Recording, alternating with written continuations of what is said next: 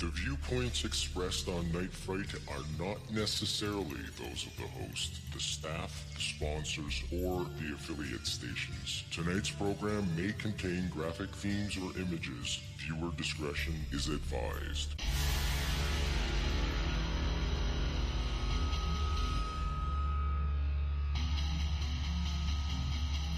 There is a time for question. There is a time for answers. There is a time to challenge. There is a time to speculate. There is a time for change. There is a time for truth. The time is now.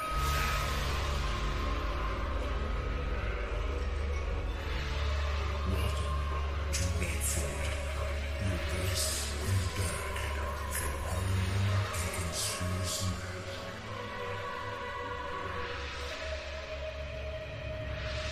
And now your host, Brent Holland.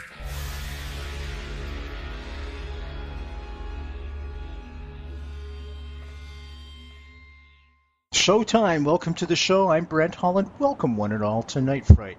Tonight is a good night, folks, for you to find your most comfy chair, get the coffee going, get the tea going, get a beverage of your choice going, because we got a great guest for you. The legendary Stephen Bassett is here. Stephen Bassett is a leading advocate for ending the 65-year government-imposed truth embargo. 65 years, folks, regarding an extraterrestrial presence engaging the human race. He is a political activist, lobbyist, commentator, the executive director of the Paradigm Research Group, the Extraterrestrial Phenomena Political Action Committee, and executive producer of the X Conference. And we're going to be getting to all these things tonight too, folks, and we'll ask Stephen to explain them all. Also, the Citizen Hearing on Disclosure, and of course, the Congressional Hearing Initiative. His work has been covered extensively by national and international media. It is my great pleasure to welcome Stephen Bassett to the show for the first time, and most definitely not the last. How are you, Stephen? Thank you for joining us. I'm fine, Brent. It's good to be with you. It's nice to have you. Now, I want to plug something right away. There's something exciting coming up that you're a part of, and it's called Contact in the Desert. Now, this is a conference that's going to be going on at Joshua Tree near Palm Springs, if I'm not mistaken. And, we've got some great people going there. George Norrie's going there from coast to coast. Stan Friedman, I know, is going. Kathleen Martin. A lot of my friends. Jim Mars, who's featured in my book on the Kennedy assassination, is going. And you're going. How did this come about, Stephen? Well, I spoke at the Contact in the Desert last year. So they invited me back to speak. I'm going to be giving a lecture and then also a workshop, which is standard. There's also going to be a disclosure panel. And most of the people on that panel are going to be people that were part of the Citizen Hearing on Disclosure for National Press Club in 2013. Probably about 8 people on the panel, so that's going to be heavily attended. It's going to be a big event. So they had, I think, well over 1,000 people last year. They may do much better than that this year. It's fantastic. Very substantial. I think they have 50 speakers. I mean, it's huge. Yeah, and they're all heavyweights. There's not a filler in the bunch that I've seen anyways. It's fabulous. And folks, I'll be posting more information on the www.nightfrightshow.com website about that, as well as we get closer and closer to the dates. And I should tell you the dates. It's May 29th for 3 days, if I'm not mistaken, right through to the beginning of June. So I'll post all that information on the Night Fright website. Now, you'd mentioned disclosure. Can you give a little bit of a brief example, just a bit of a synopsis for the people that are unaware, where we were and how we've gotten to where we are today in 2015? Mm-hmm. I know it's going to take a little bit, but I can boil it down. Extraterrestrials are engaging the planet Earth and have been for some time. This became very prominent in 1947. The government was well aware of the ET presence. The government made a decision to embargo the reality of this from the American people as a national security decision. This decision was made post World War II and early Cold War. And our allies went along with it, and the media, the press at the time, went along with it. That decision is still in place 68 years later, and we are trying to change that policy. In other words, we're trying to get the government to finally announce, it would be the president who would do so, that what crashed in Roswell was an alien extraterrestrial vehicle, that there is engagement going on, it's global, etc. But mostly that there is an engagement. There are extraterrestrials here, but not alone. Can you define engagement for people that are unaware? Most people think of aliens right away, they think abductions. It's not always the case. The word engagement implies all types of interactions, the presence of ETs in any way, shape, or form. If they're not here at all, if they're on another star system 1,000 light years away, they're not engaging us. Right? They could engage us, I guess, through communications by sending a message to SETI, but oddly enough, they've chosen not to do that. So the engagement is a little bit more direct. The truth embargo policy was absolutely locked down during the Cold War. There was no way they were going to change that policy and announce the ET presence with thousands of nuclear warheads on, basically, emergency alert to go off at any time. We have a nuclear war, and almost did. So the door doesn't even open until 1992. So from 1992 on, the possibility, the likelihood, and the appropriateness of an announcement about the ET issue opens up. Now it's 22 years, and it still hasn't happened. Now there are complex reasons for that, which we have a relatively good idea as to why it wasn't announced in 93, 98, or 2005, etc. But the fact is that the truth embargo is in its 68th year, and it is pretty much coming apart at the seams. Yeah. And will end. Now the only question is whether it ends tomorrow, or a few months from now, or a year from now, or 2 years from now. I really don't think it can last 2 years, frankly. I don't think there's much chance of that at all. What are some of the complexities you come upon? Now, obviously, you've got people that are sympathetic to the cause, and perhaps there may be senators, congresspeople that have had their own experiences. I'm sure, given the numbers in Congress, somebody has someone, either in your constituency or even themselves, that may have been abducted or had some kind of engagement, as you call it, with a UFO. Now, those are in one camp, and of course in the other camp are the people that just don't want to be associated with disclosure for fear of ostracization. So, both camps. Both camps. Chances are that based on the polling that's been done, it's pretty safe to say that more than 50%, since it tends to go up based on income and education, maybe 65% of the members, all of the staff on Capitol Hill, which is around 10,000, are convinced personally that this phenomenon is real. And a certain number of them are contactees. Right? The percentage I use is around 2%. That would make it about 200. But so what? They don't talk about it. Particularly if you're on the Hill. You don't talk about it. Probably don't talk about it if you work in a corporation. So it's simply not acceptable under the truth embargo for them to publicly or even amongst their personal close friends discuss that opinion. That opinion is kept personal. And then that is the truth embargo. All right?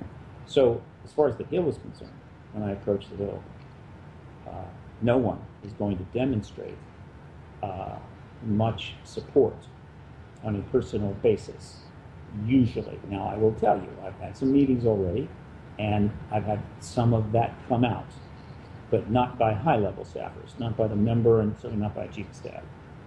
So, again, the truth embargo is in place, and people are still operating under that. But it is obviously helpful if half or more of the 10,000 staffers on the Hill have already personally figured out it's real. That just makes it a little bit easier.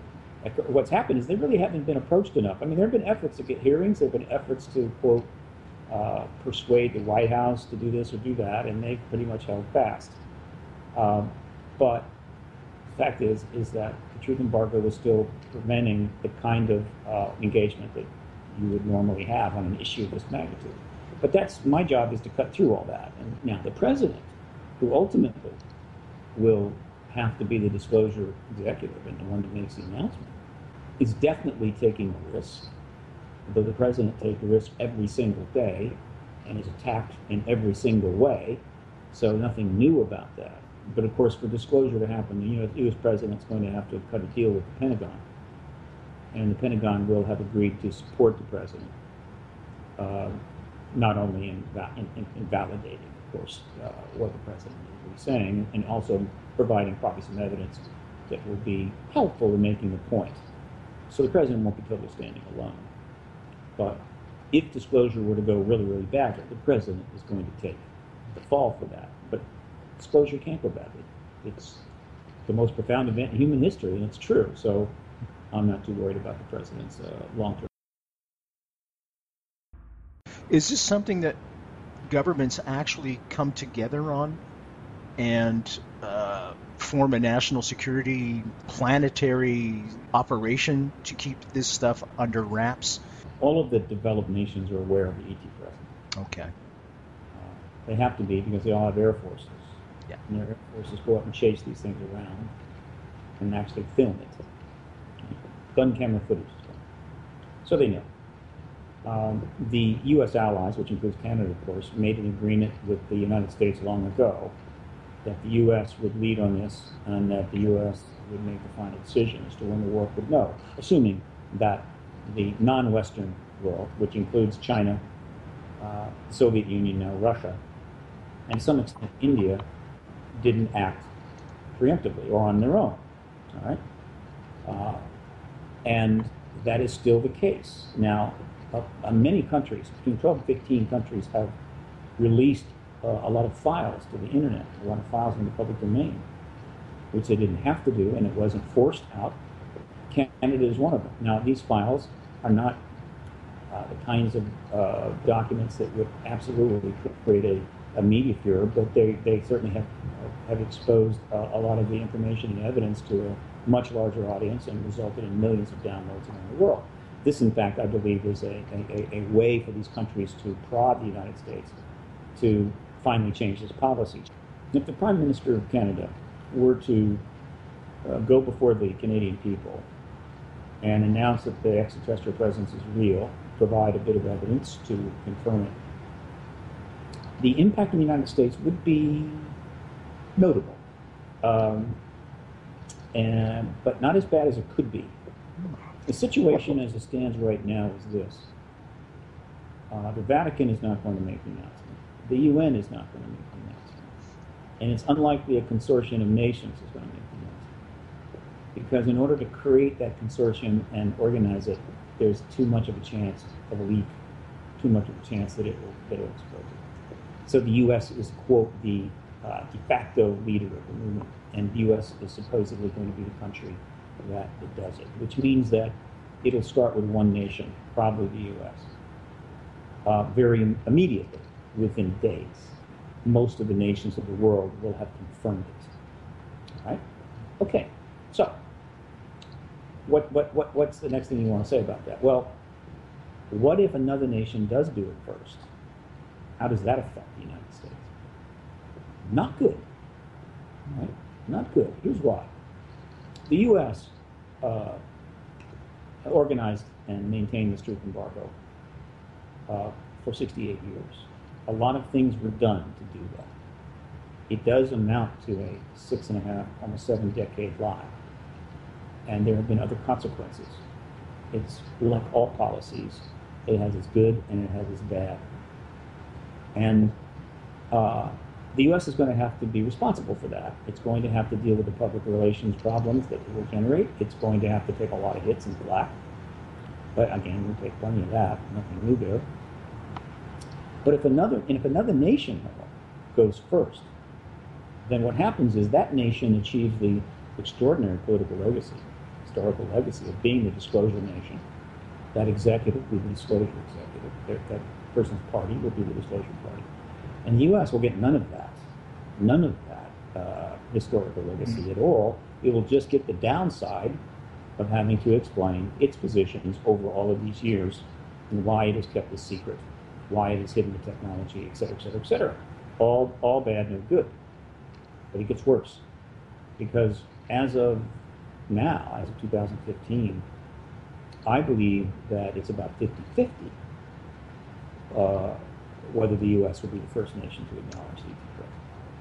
Now, what makes you say that, Stephen? Because I'm thinking this knowledge can be used as a kind of a blackmail weapon. Let's say things escalate between Putin and the White House, and all of a sudden Putin threatens to make the first disclosure and put the U.S. in that type of position that you just described.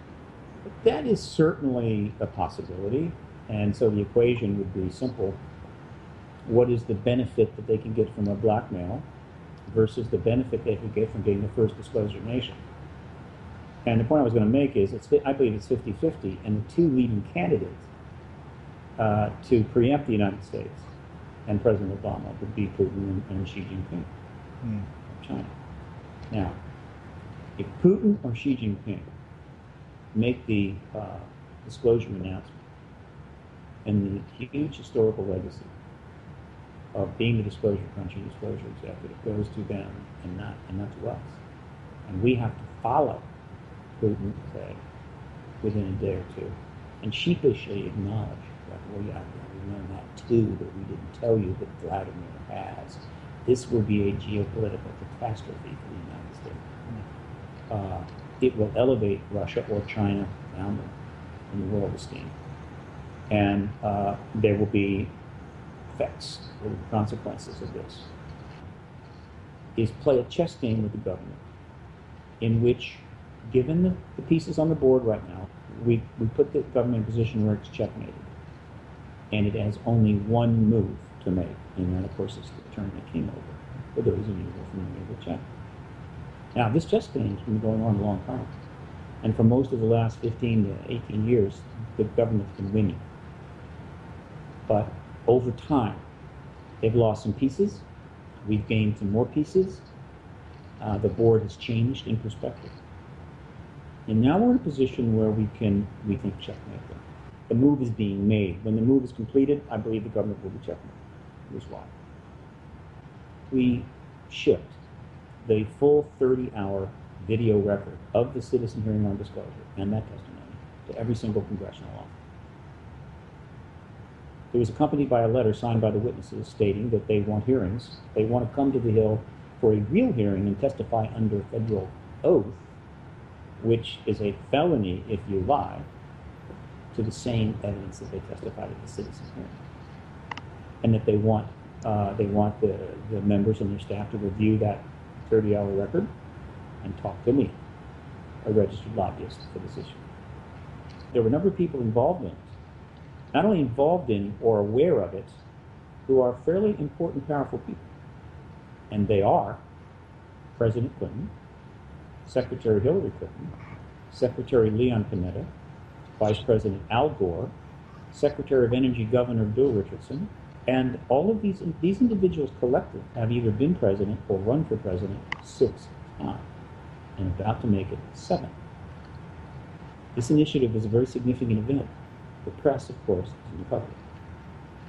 We knew about it because there were many researchers involved in it. They were brought to Rockefeller's ranch to discuss strategy in Wyoming. And then Bill and Hillary Clinton went out and met with him on this issue in 1985. More importantly, in 2000, Grant Cameron was able to obtain, very interesting the 1,000 pages of documents confirming the Rockefeller Initiative under an FYA request to the Office of Science and Technology Policy. We think it might have been an accident, but whatever, he got them. We made copies. I delivered 2 full sets of these documents, which confirmed the Rockefeller Initiative and the involvement of Hillary and Bill to the USA Today and the Washington Post. They did nothing. Okay. Then we put them up on the web, where they've been for the last 13 years. Now, here's where it gets really interesting. In the 22 years since Rockefeller met with John Gibbons in the White House, along with his attorney Henry Diamond and his chief aide C.B. Scott Jones, Naval Intelligence, Bill Clinton, Hillary Clinton, John Podesta, Leanne Panetta, Bill Richardson, and Albert Gore have never said a single word about the Rockefeller Initiative, and have never been asked a single question about it in 22 years. They tried to forget it ever happened, pretend it didn't happen, in order to avoid damaging their political and personal aspirations. The DVD discs that launched, DVD set that launched the Congressional Hearing Initiative were supposed to have been originally shipped to the Capitol Hill on March 31st.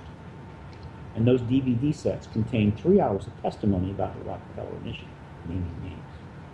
As it happens, President Bill Clinton scheduled himself on Jimmy Kimmel 2 days after those DVDs were to be shipped. He didn't know that I was going to cancel it. And I did. I canceled the shipment late on the 31st, that night, March 31st. I put out a notice to my people. He'd scheduled it long before that. And he went on Jimmy Kimmel, and you can easily YouTube search Bill Clinton, UFO, Jimmy Kimmel, find it like that. And in the third segment, out of nowhere, Jimmy Kimmel asked him about extraterrestrials. Whereupon he goes into a 5-minute talk about it, talks about how he looked into it in his second term at Roswell, looked into Area 51. Not true, he didn't do that. And it wasn't his second term, it was his first term. And he talked about how, it could be out there and how we might all get along better if there was a threat, etc., etc., etc. That was no accident. He was inoculating himself to the fact that the Rockefeller Initiative could very well come public finally because of those shipments, which apparently they weren't prepared to stop. They didn't try. Now let's fast forward several months.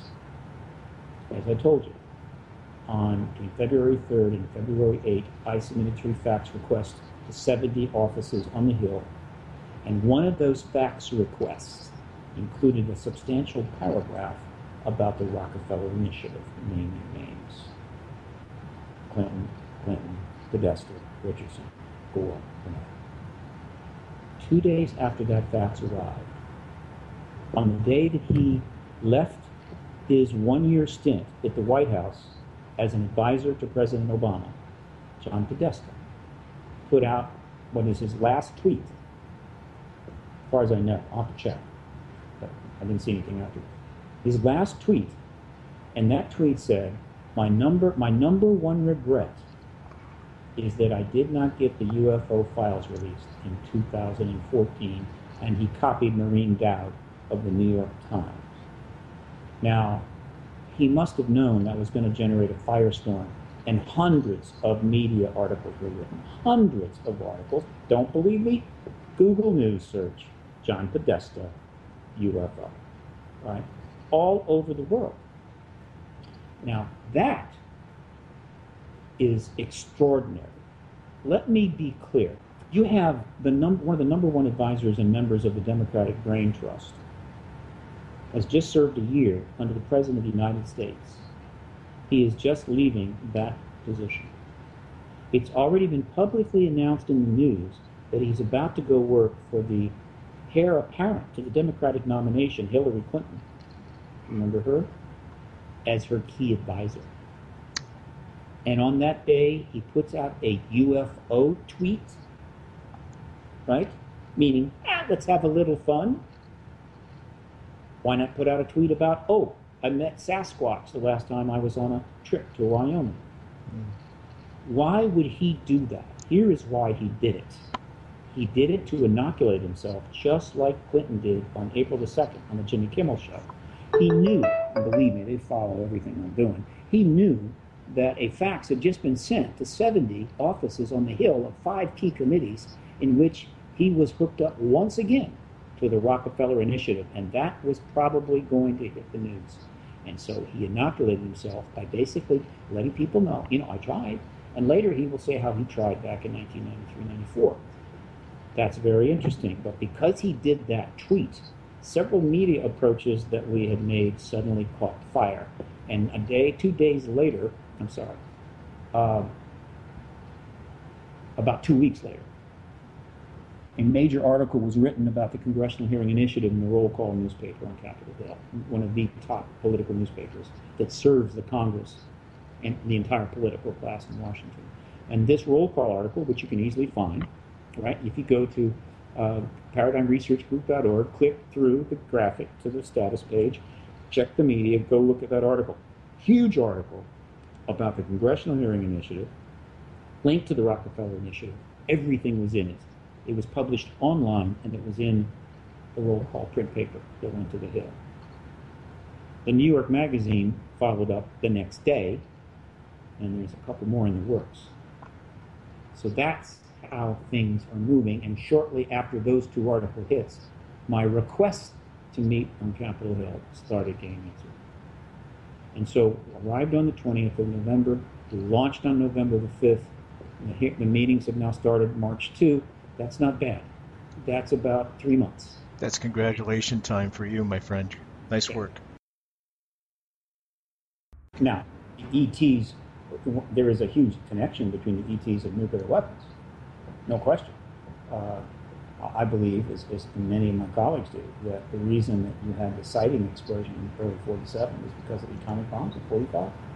And the fact that we were now in an atomic weapons development program, which is obvious. Not only us, but the Soviet Union.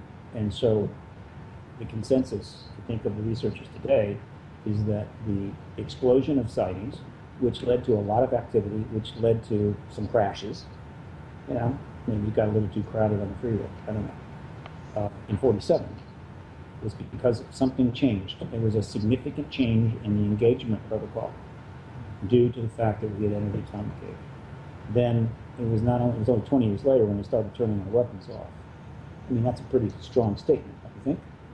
And they've done it repeatedly. So, they didn't help us make nuclear weapons. They've been trying to convince us to get rid of them, I suspect. So there's an interesting connection. Is there any information? You see, I've always suspected when things get pretty close, the aliens start to appear, just to keep an eye on us.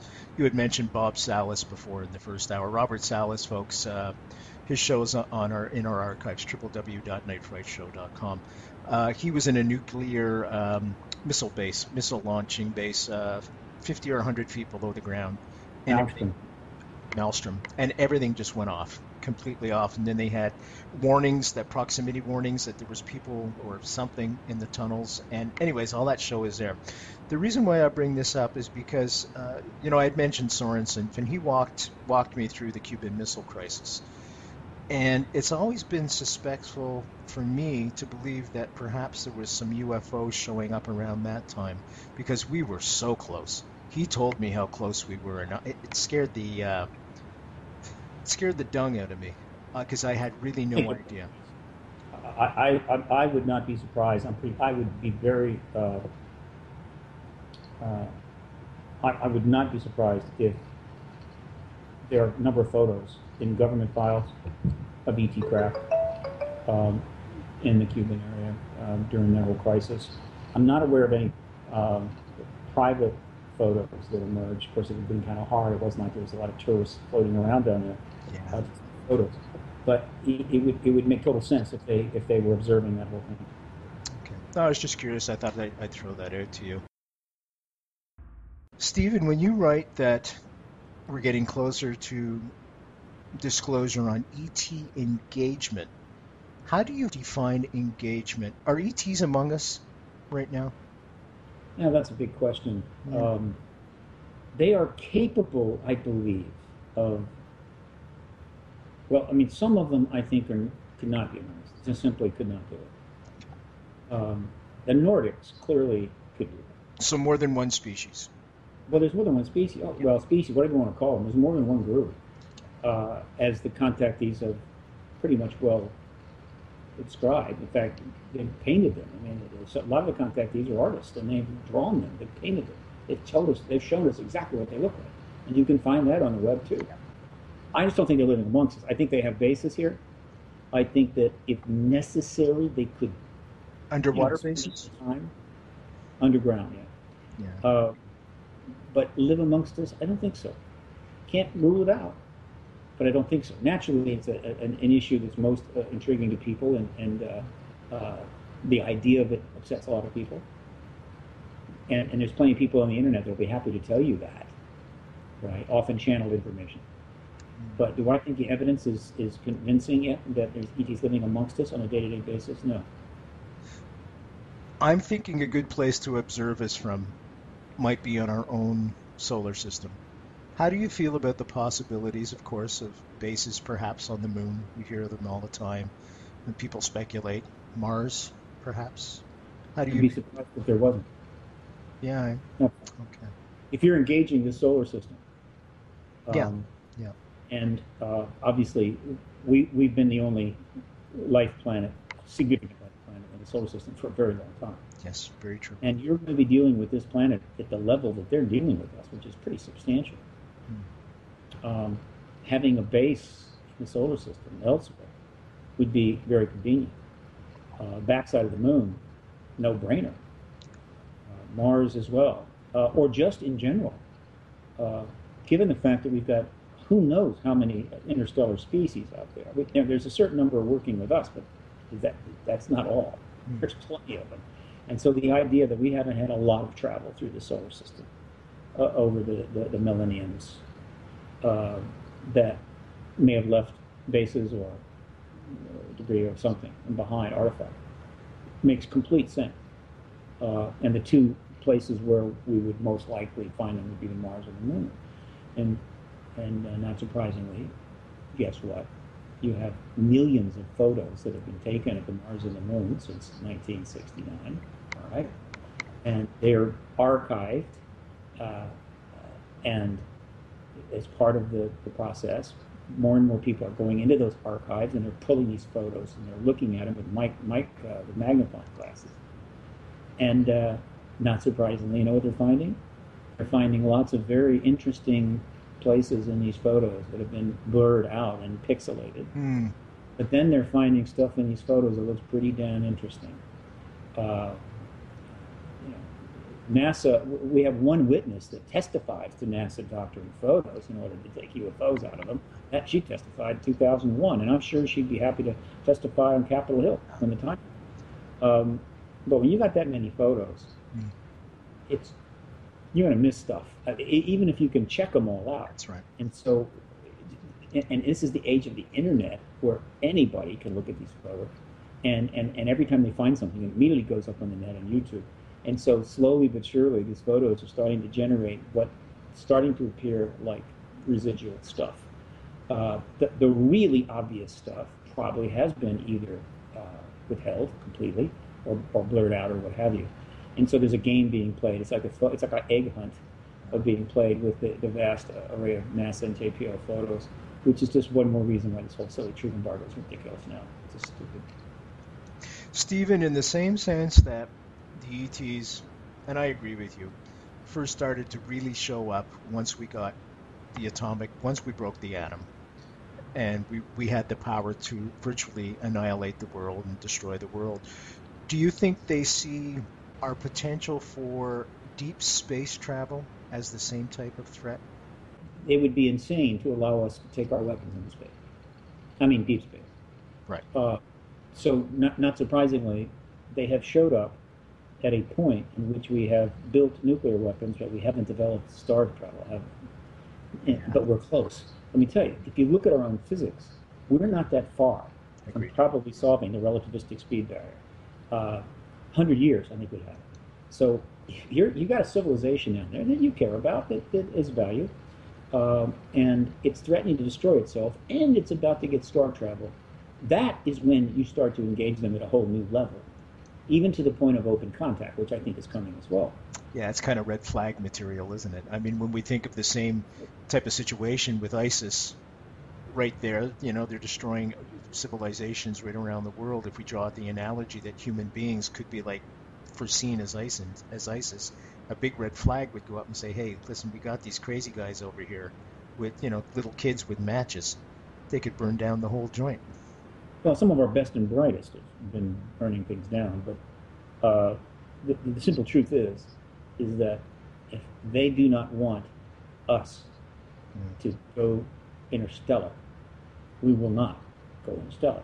Or if we develop the ability to go interstellar and attempt to bring those weapons out, they can prevent that. They're just too far ahead of us, right? And so the idea that we'll sneak them out there, that's not going to happen. And they'd be insane if they did. So the simple, and that's one of the reasons I think they're turning them off. The message is, and this is what I think that most of the witnesses agree that have been involved in these events, is that the message is, first of all, they're useless to defend against us if you think we're a threat. We're going to help you with that.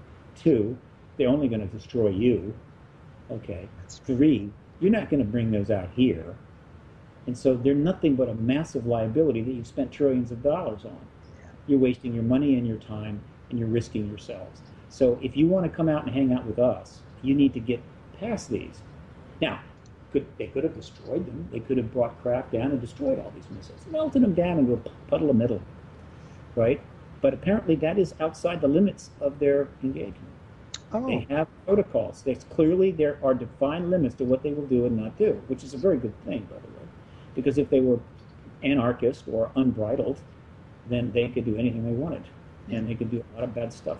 So this is a pretty powerful message that's in play. This is a bigger message as you can imagine in the world today, right? Your nuclear weapons are useless. You're not going to be able to bring them into space. There's the civilizations out there. Unfortunately, none of the media in this world, none of the governments in this world, none of the universities or colleges in this world are willing to address that massive subject. And so it remains the subject whose name cannot be spoken. And that, of course, we're not going nowhere. I mean, that's why we're just stuck here. Now, from the standpoint of the extraterrestrial, whether we're stuck here for 5 years, 50 years, 100 years, may not mean a damn thing to them. It means a lot to us. And in fact, I believe from their point of view, if we destroy ourselves with a nuclear war, their attitude will be, well, you screwed up. We'll be back in 1,000 years, and we'll look at this again. We live long. You don't. We're at peace. You're not. So we have this opportunity to take advantage of it. And by and large, if you look at the protocols and the policies that are blocking this opportunity, they're not acceptable. I mean, I could imagine a rationale where they might be, but I don't see it. And so we're just wasting our time, wasting our resources, and killing each other to no good purpose at all. Right? What territory are you going to require for your next invasion? A little more water rights, some extra oil. You know how much energy is out there that is available that has nothing to do with fossil fuels? You know how big the galaxy is to explore? And so you're going to go to war over Kashmir? Okay? You're going to create you're going to behead people in order to grab a piece of Mosul? The reality of the extraterrestrial presence puts most of our activities in the crib with toddlers. And that's obviously not particularly constructive, because the human race, while it has some really bad characters, is actually a pretty amazing race. Extraordinary capabilities, great mental abilities, extraordinary talents, tremendous technological ability. Our best are pretty good. And I think more than ready to be part of a galactic arrangement. Remember, when open contact occurs, when we maybe become involved in a larger, extraterrestrial or galactic reality, it will be the best of us that will be involved. The worst of us will continue, unfortunately, to live, pointless lives, and they won't be part of that. And hopefully we'll deal with that. We'll bring more of the human race into the 21st century, but we don't have to wait for the most deprived and the most depraved of us to get their act together before we deal with extraterrestrials. There's more than enough people on this planet capable of doing that, and that's who they will deal with. Let's do an extension on that. Disclosure comes tomorrow. President Obama comes out in the podium and he says, guess what? We have ET engagement. Mm-hmm. What happens the next day? How do you see it playing out? Here's how I think it'll go down. It'll happen on a Friday night, around 8 o'clock, 8:30, maybe 9, after the people have gotten home from work in California, and the major news cycle is over. The media will not be notified until very close to the last minute. Later in the day, they'll be notified that there's going to be an announcement at the White House, and they have to cover it. And they may go, oh, no, that's a big night for our sitcoms, and because they don't have to, they're not legally required. and the White House will basically say something like, "You will cover this, and if you don't, there will be serious consequences." So yeah, they'll show up with the camera, and President Obama will walk out in front of the cameras. There'll be no leak on this in advance. They're not going to submit an email in advance, and the president will make an announcement. Now, I happen to think that politically, it would be perhaps an advantage if the president didn't actually utter the announcement himself, but rather delegated that. So I'm going to predict, but this could go either way, that the president will not be the one that says we're not alone, but rather the president will say that this evening you're going to receive some extraordinarily important information. And you need to know two things about this. One, I have fully authorized the release of this information to you. And two, there is no reason for you to be alarmed. Right? And at that point, so this will take a minute and a half, and then at that point, they will cut to another press conference that's been set up that the press was called to at another location. Academy of Sciences, National Science Foundation, NASA, pick a location. And in that press conference, there will be a panel set up ready to go. A lot of these people will have been contacted maybe that day or the day before and flew in without knowing what the hell was going on, and then told,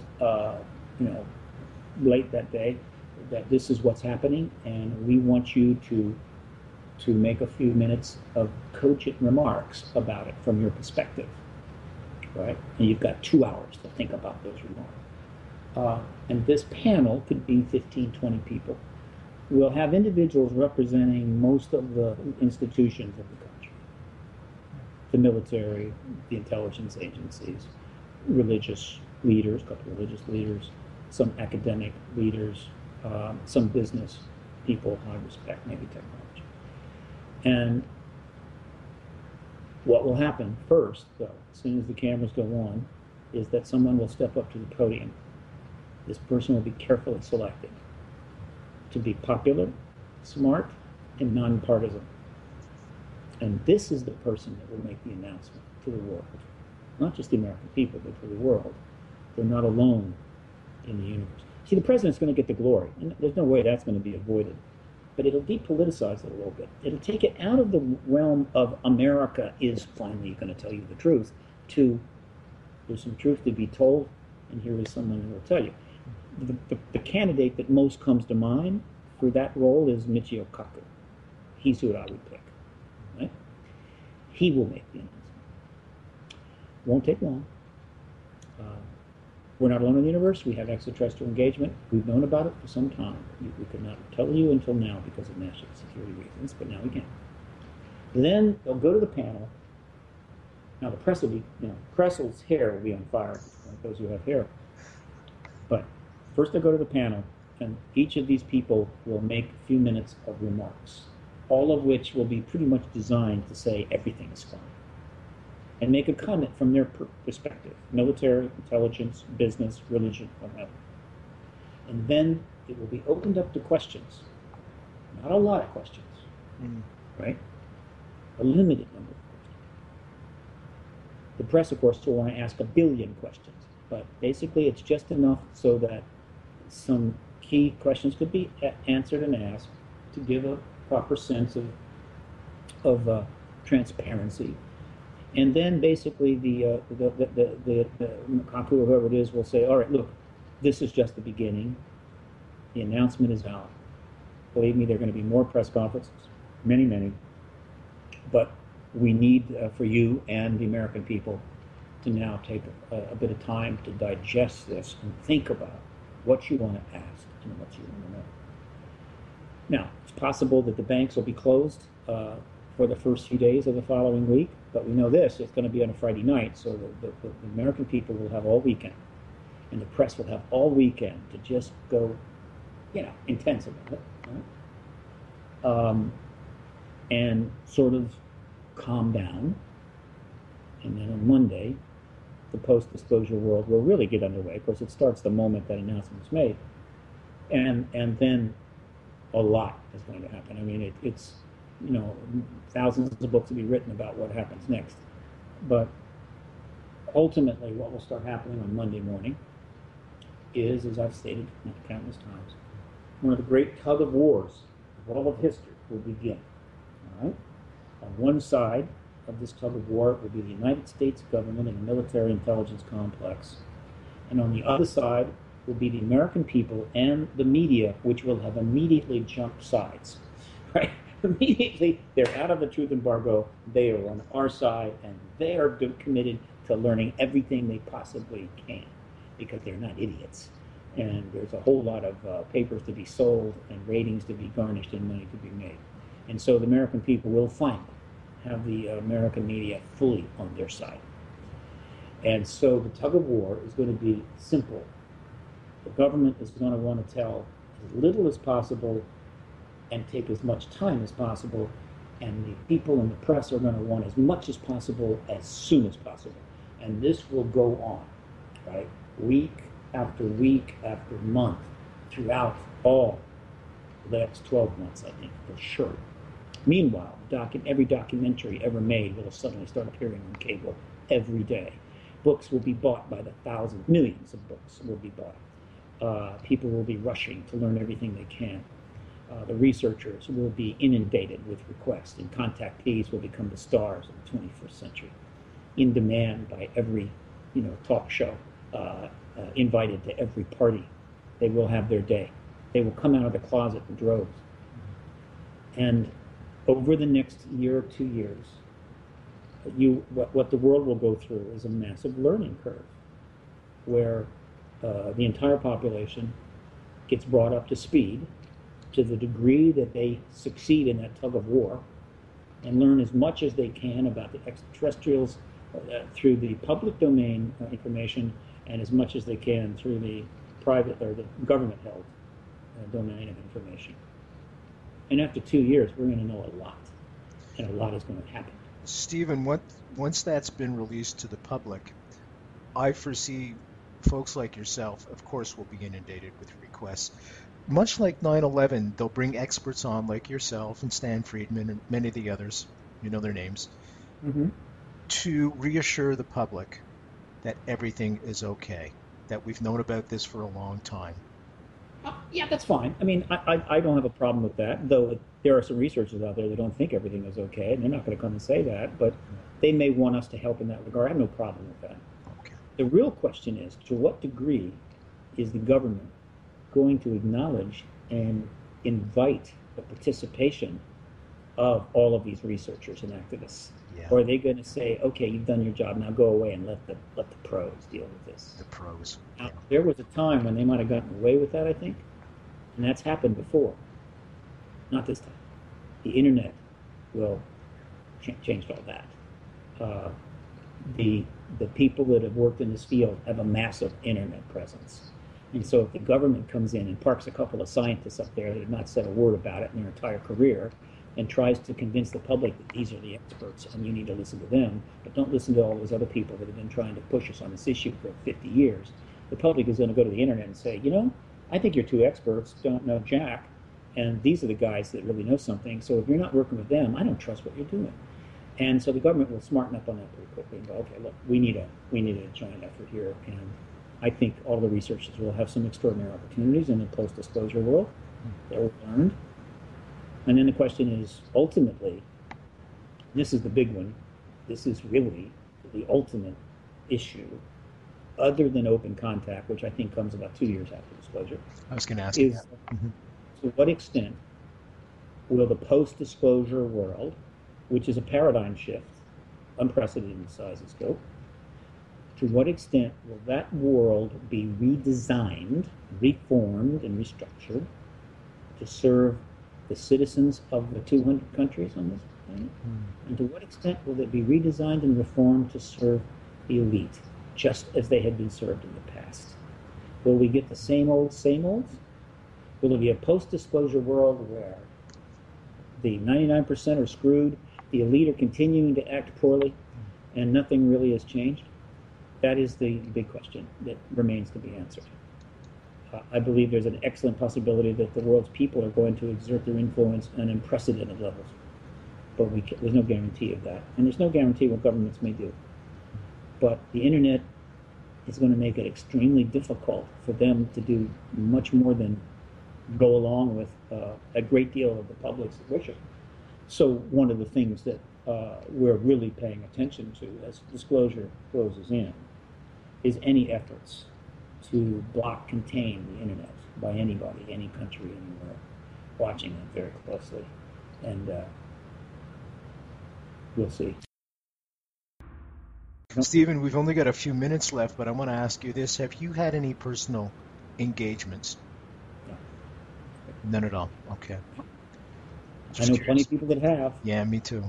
So I got plenty of first-hand information. I don't need to see it myself. I don't need to see an ET. And I'm kind of happy that it's that way because it makes it much easier for me to be more objective and kind of grounded on this. Do you think disclosure will make the militaries of the world obsolete?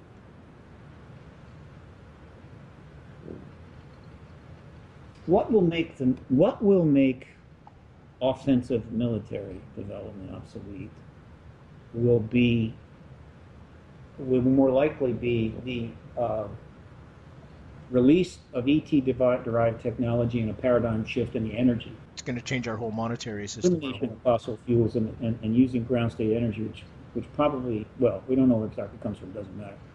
That an energy paradigm shift is huge. I mean, something that would drop the price of energy 98%, make it clean, it's just almost incalculable in terms of understanding the impact it would have. But ultimately, it would lead to a planet without want. In other words, you've got cheap energy, and it's non-polluting.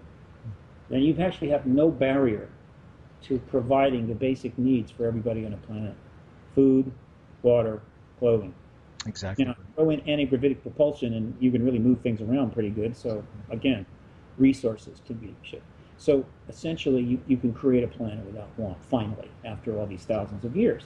You create a planet without want, and most of the terrorism will disappear pretty quickly. Yeah. And a great deal of the pressure that's on governments will decrease. Yeah, free education and, that's absolutely. what will eliminate aggressive armies. The ET disclosure certainly will change worldview and help that process. Open contact would probably close the deal.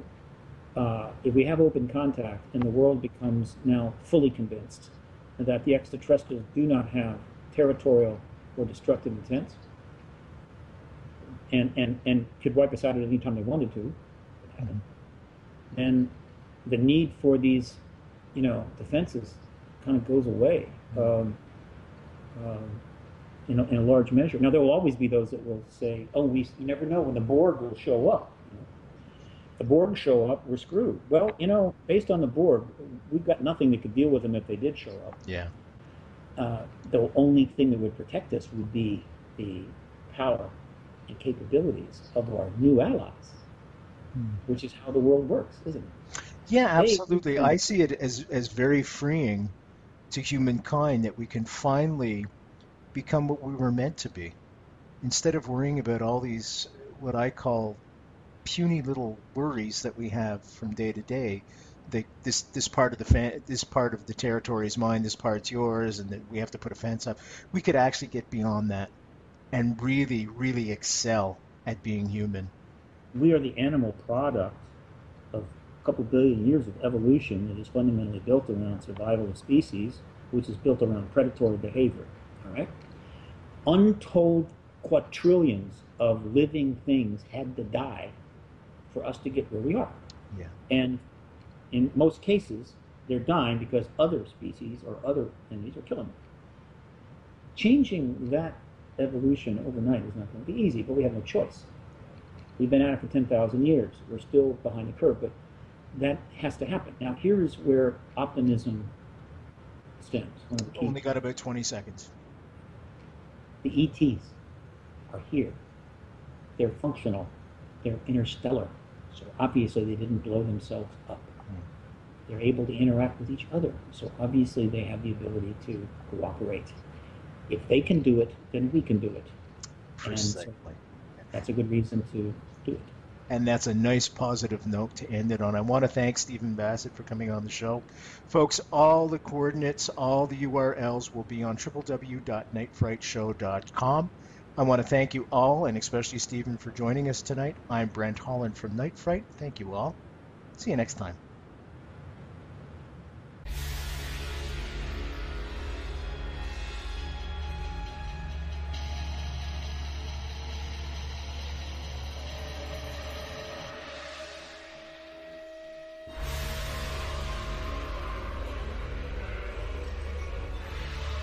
You're listening to Night Fright and your host, Brent Holland.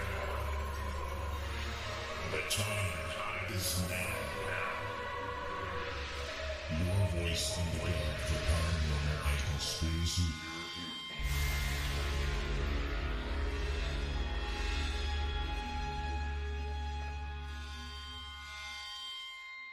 The JFK Assassination, the definitive book by Brent Holland. From inside the Oval Office to Davy Plaza, first-person witness accounts. Order yours right now. NightFrightShow.com.